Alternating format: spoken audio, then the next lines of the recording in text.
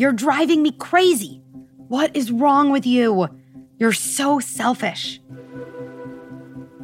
The way we talk to our kids becomes the way they talk to themselves. And so it's really important from a young age to affirm that our kids are enough, that they are lovable, and that they are good inside.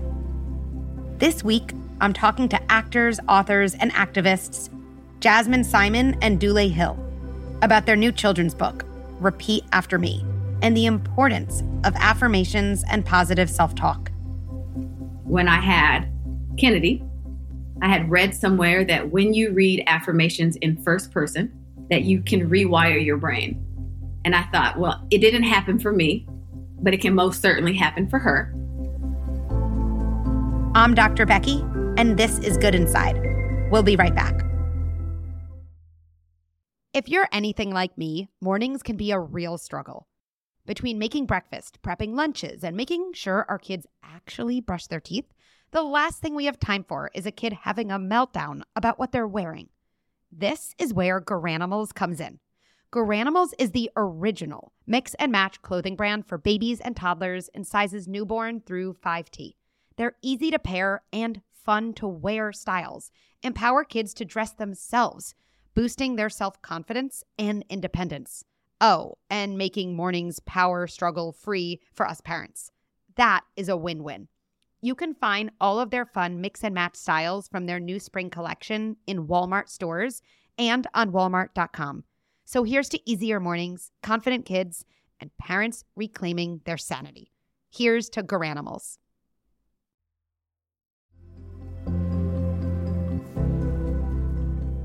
Hi, Dulé and Jazmyn. Welcome. How you doing, Becky? Good to see you. Hi, Becky. I am really, really excited for the two of you to be here. I'm really excited to talk about your book. But before I launch into questions, can one of you just kind of jump in, let everyone listening know a little bit about you and a little bit about your book and the types of things that are on your mind? So I will start. My name is Jazmyn Simon, and I'm married to that stud, Dulé Hill. We are both actors. We met on a TV show 8 years ago, and we fell in love, got married, started a family. We have one son and one daughter, whom is now in college, Kennedy, who Dulé adopted when she was a younger girl.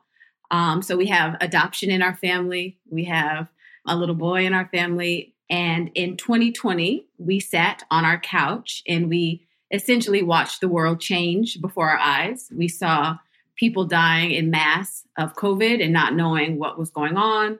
We saw George Floyd get murdered on repeat on every single station on television. And at that time, we had a 12-month-old and a 15-year-old. And it was hard to explain to both of them. Obviously, Levi was too young for explanation, what was happening in the world. And in, a moment of pure heartbreak, I turned to Dulé and I said, we need to write a book. And I will say that it's not just for Black children, it's for all children to be reminded the best of themselves and not what people tell them that they are. And I'm Dulé Hill, and I'm the husband of Jazmyn Simon. You are now dismissed from this interview. Thank you all very much. We really think that it's very important, though, to plant seeds of goodness and self-acceptance into young minds. We feel that if you can raise children up just to know the value of themselves, then maybe and hopefully that will help them appreciate the value in others. And then the domino effect of that could be a more understanding world that we live in a more loving place that we get a chance to dwell in. Yeah. We're going to get to the book because I have so many questions about the book and I want you to share a little bit more about it. But if it's okay, I want to kind of rewind and then we'll come back up. I'm curious about your childhoods, like who read to you or who said nice words, affirmations to you? Sure. Zero people in my childhood read affirmations to me or really shared the value of who I was. My grandmother raised me. She was born in 1934 in the South. And so her mode of living was to survive naturally.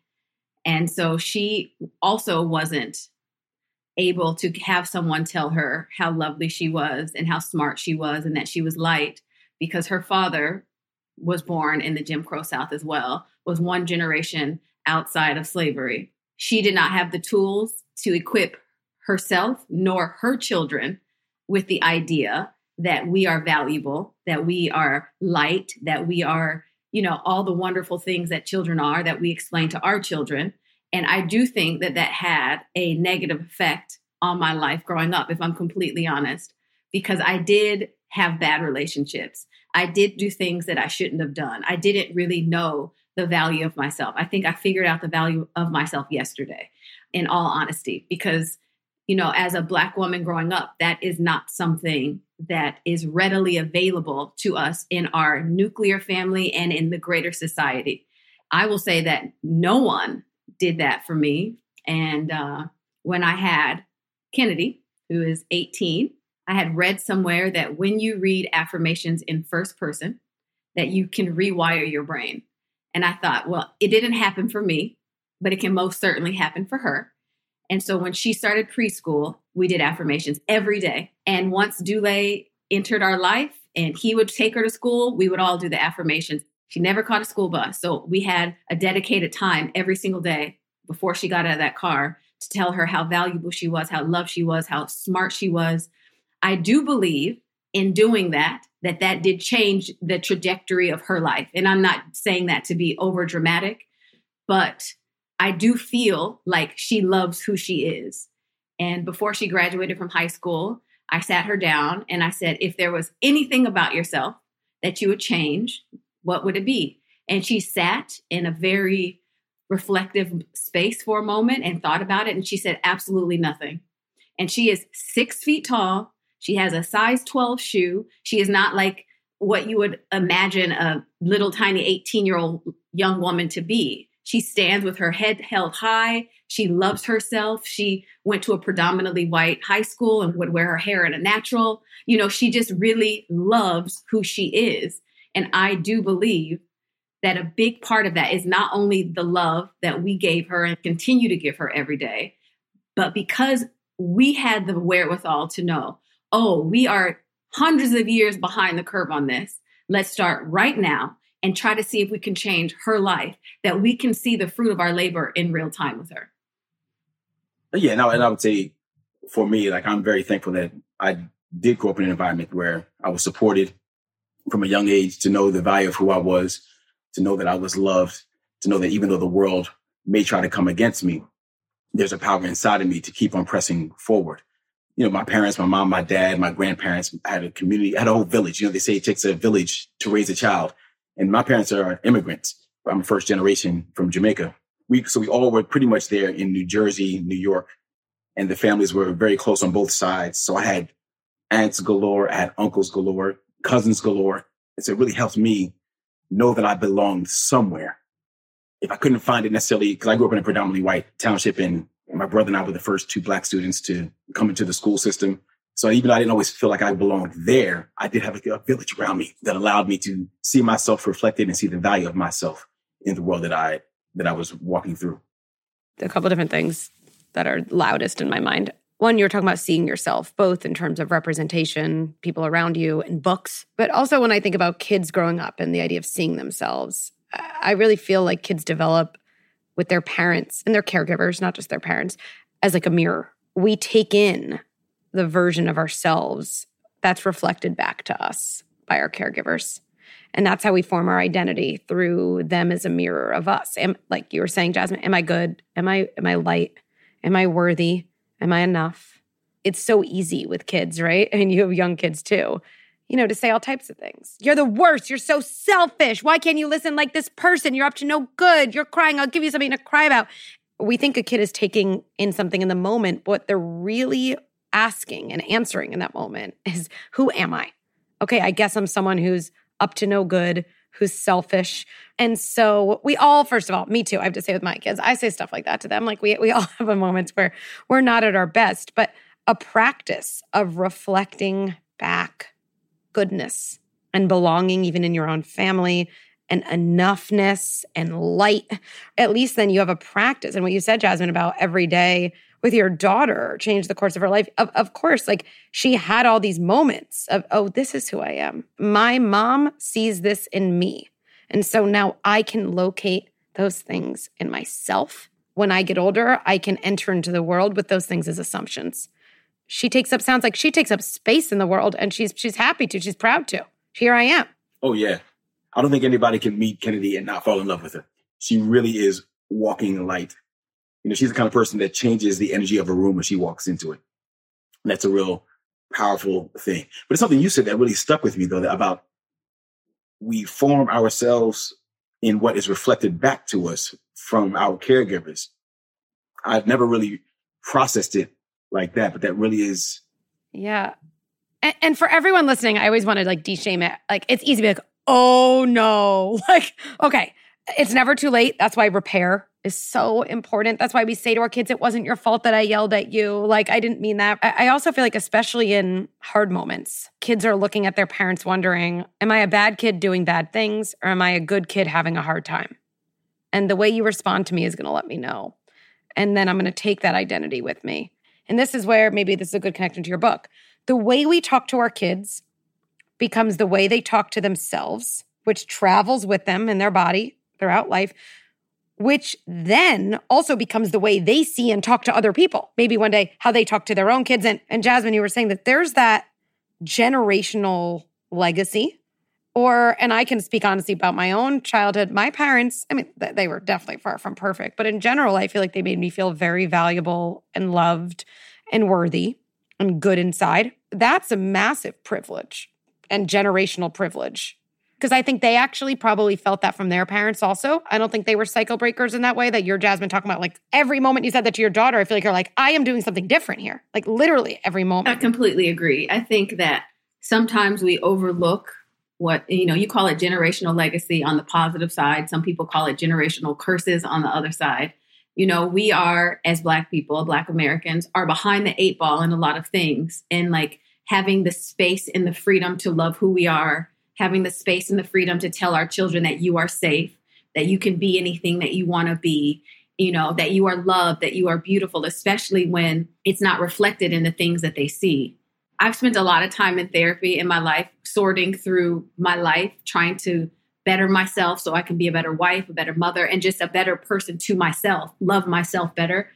In all of those steps that I've taken, my number one goal is to break generational curses, is so when my children leave this house, that they know that they are absolutely perfect, that they don't owe the world anything, that the world indeed owes them something, that they have goodness inside of them, and the world will notice that, and they will encourage and they will pay it forward for their goodness. I've been doing this for 19 years. It's a long time.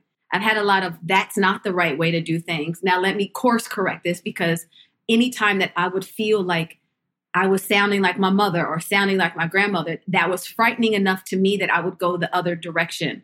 With Levi, he has the benefit of having, one, older parents. Kennedy got me when I was, fresh out of college. And I learned everything with her. And I thought, I'm going to make sure that I'm the best mother so you can be the best version of yourself. But with Levi, it's already tried and tested.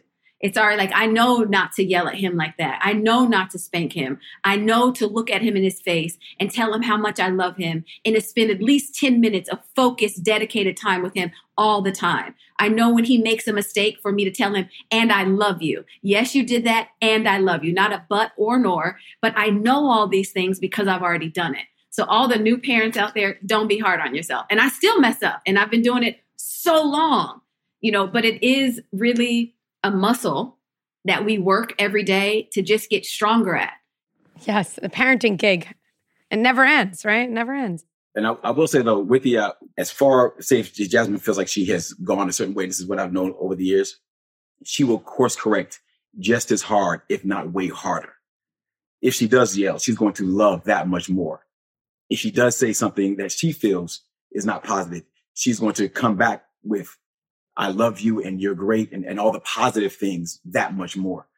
I didn't necessarily even have that growing up where my parents would sit down there and admit that I handled that wrong. But I think it affects our children in a really positive way, to realize that I can make mistakes and I can do things wrong and I can own that. And it doesn't make me a bad person. It makes me someone who is growing and learning how to do things better.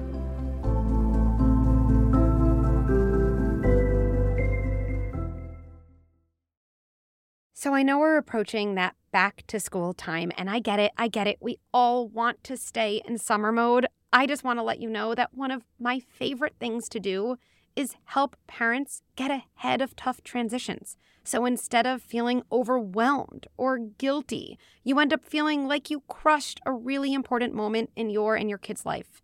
And back to school is exactly one of these moments. So I wanted to make sure you knew about our back to school bundle. With that bundle, you get a live workshop that gives you everything you need to know. And if you're too busy for a workshop, I totally get it, which is why you get a 10-day checklist and a mobile-first approach to support. In fact, you can text us after a hard drop-off so you don't spiral or feel like a bad parent. This is one of the most popular times to jump into membership, so check it out at goodinside.com or via the link in show notes.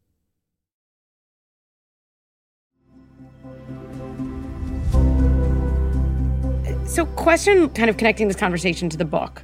So just for everyone listening, this book it's a set of affirmations through a story, and then you kind of develop that theme. Like, how do you see a family using this book? Could you share a little bit about that? Sure. I think because I had started it with Kennedy when she was 3, and then we together continued it with Kennedy until she got her own car when she was 16. Then she drove herself to school. Then we'd find different moments to say them with her. I knew that it could take 5 minutes or 30 seconds. And so when we wrote the book, when we sat down to write it, I knew that I wanted to give an explanation to little people what it means to be important, like in action. What does it mean to be light? I knew that I didn't want to just say a list of affirmations because that gives no context. And not just little minds, people that haven't heard affirmations before. And so we made a list of affirmations that we wanted to use. And we did try to stay away from pretty, smart, those words that can't really be held down by anything because those are subjective words. We tried to use words that someone can hold on to within their heart. And then at the end, I said, listen, how many times are we running late, sleepy, tired, don't feel like going through the whole book? So you can turn directly to the end of the book and just say, repeat after me. And then have your children go through 10 affirmations. And that will take as long as it takes you to read those 10. I just think that we see so much hurt and pain in the world. Young people are committing suicide at a really scary high rate. Kids have anxiety and depression. Our daughter had anxiety too. No matter how hard we loved her, we couldn't combat what was going on in the world. And we just really wanted a tool to help kids know before the mind monsters started to come in, before outside influences started to tell them who they were, that parents and caregivers had an opportunity to lay a foundation of who you are. Because now, if Kennedy, she's had a boyfriend for 3 years, we love him, he's the best. But if she broke up with him and she started dating a knucklehead, she would say, but my dad taught me better than this. My mom taught me better than this. So no matter what you say to me, I know that I'm gifted. I know that I'm deserving. I know that I'm important. I love that. So obviously in the course of a day when we're parenting, you can have all these moments that you don't want to happen and that they happen. Like you yell or you react or you told yourself you'd be calm and then you weren't. And there's all these moments we're reacting. One of my favorite parts of children's books is it allows me as a parent to be very proactive. Instead of being reactive, I say, you know what? I'm going to insert a nice moment into my day. I can control this. I can pick a book that speaks to me. I can pick a book that I feel like both connects us now and builds something for the future. I can kind of play around with how I read it. I could even ask questions, share stories from my own background, or even as you said, Jazmyn, just some days I'm like, I'm just going to rush through it. And like, it is what it is, of course. And to me, this book, like it really allows parents to insert a meaningful moment into their day with their kid. And there's no tool as important as a tool that's kind of like under your control to generate a meaningful connection, given how hard it is for that to happen naturally in the course of our very busy lives. You know, when I think about hard moments that my kids might have in their day, right? My kids are 5, 8, and 11. We think about, you know, what's said to a kid at a playground, or we think about, oh, you find out you're in the lowest reading group, or when my kids get older, they're on social media and the world has moved so fast and really nasty things can happen. I think a lot of parents, what we focus on in hard times is, well, what do you say to that person? What should you say back to that bully? What do you say back? And I always tell parents, it literally doesn't matter. That's the wrong focus. The focus is like, what do I say to myself? And what words are already in myself? Because the words we say to ourselves, like you were saying, they're boundaries. They're a way of saying, those words you said about me, I hear them, but I am not letting them infiltrate my body. And the only way I can keep them out is not what I say to you. You're not even worth my freaking time. It's what I say to myself. And all of these affirmations, I think for some parents, it can feel like a little like, oh, like, does this matter? What does this do? If we want to build our kids' self-esteem and kind of, quote, bully-proof them and think about what can we do today to help our kids down the line, building up confident self-talk, there's like nothing where you get as much bang for your buck as that. And so you have these moments, you can insert reading and having a connected moment while you're future-proofing your kid. I mean, there's nothing better than that. They're like the white blood cells of life. Exactly. I love future-proofing. 16 years ago when this all started, when I read it, I was like, ooh, I can do my own clinical trial to see if this works, to see if I say all these things to her and she repeats them, will this make her a different person? And I will say, you haven't met her. Like Dulé said, she is just really a fantastic human being, but that didn't come by happenstance. It came because we really worked at it, because we wanted her to know all of these things about herself. She's so caring too, and I think that's something that is at least the hope of the domino effect that will happen because she owns who she is. It also translates into her being so kind to other people and being aware of other people. Because I think a lot of what goes on is people don't feel seen, they don't feel heard, they don't feel valued. Yeah.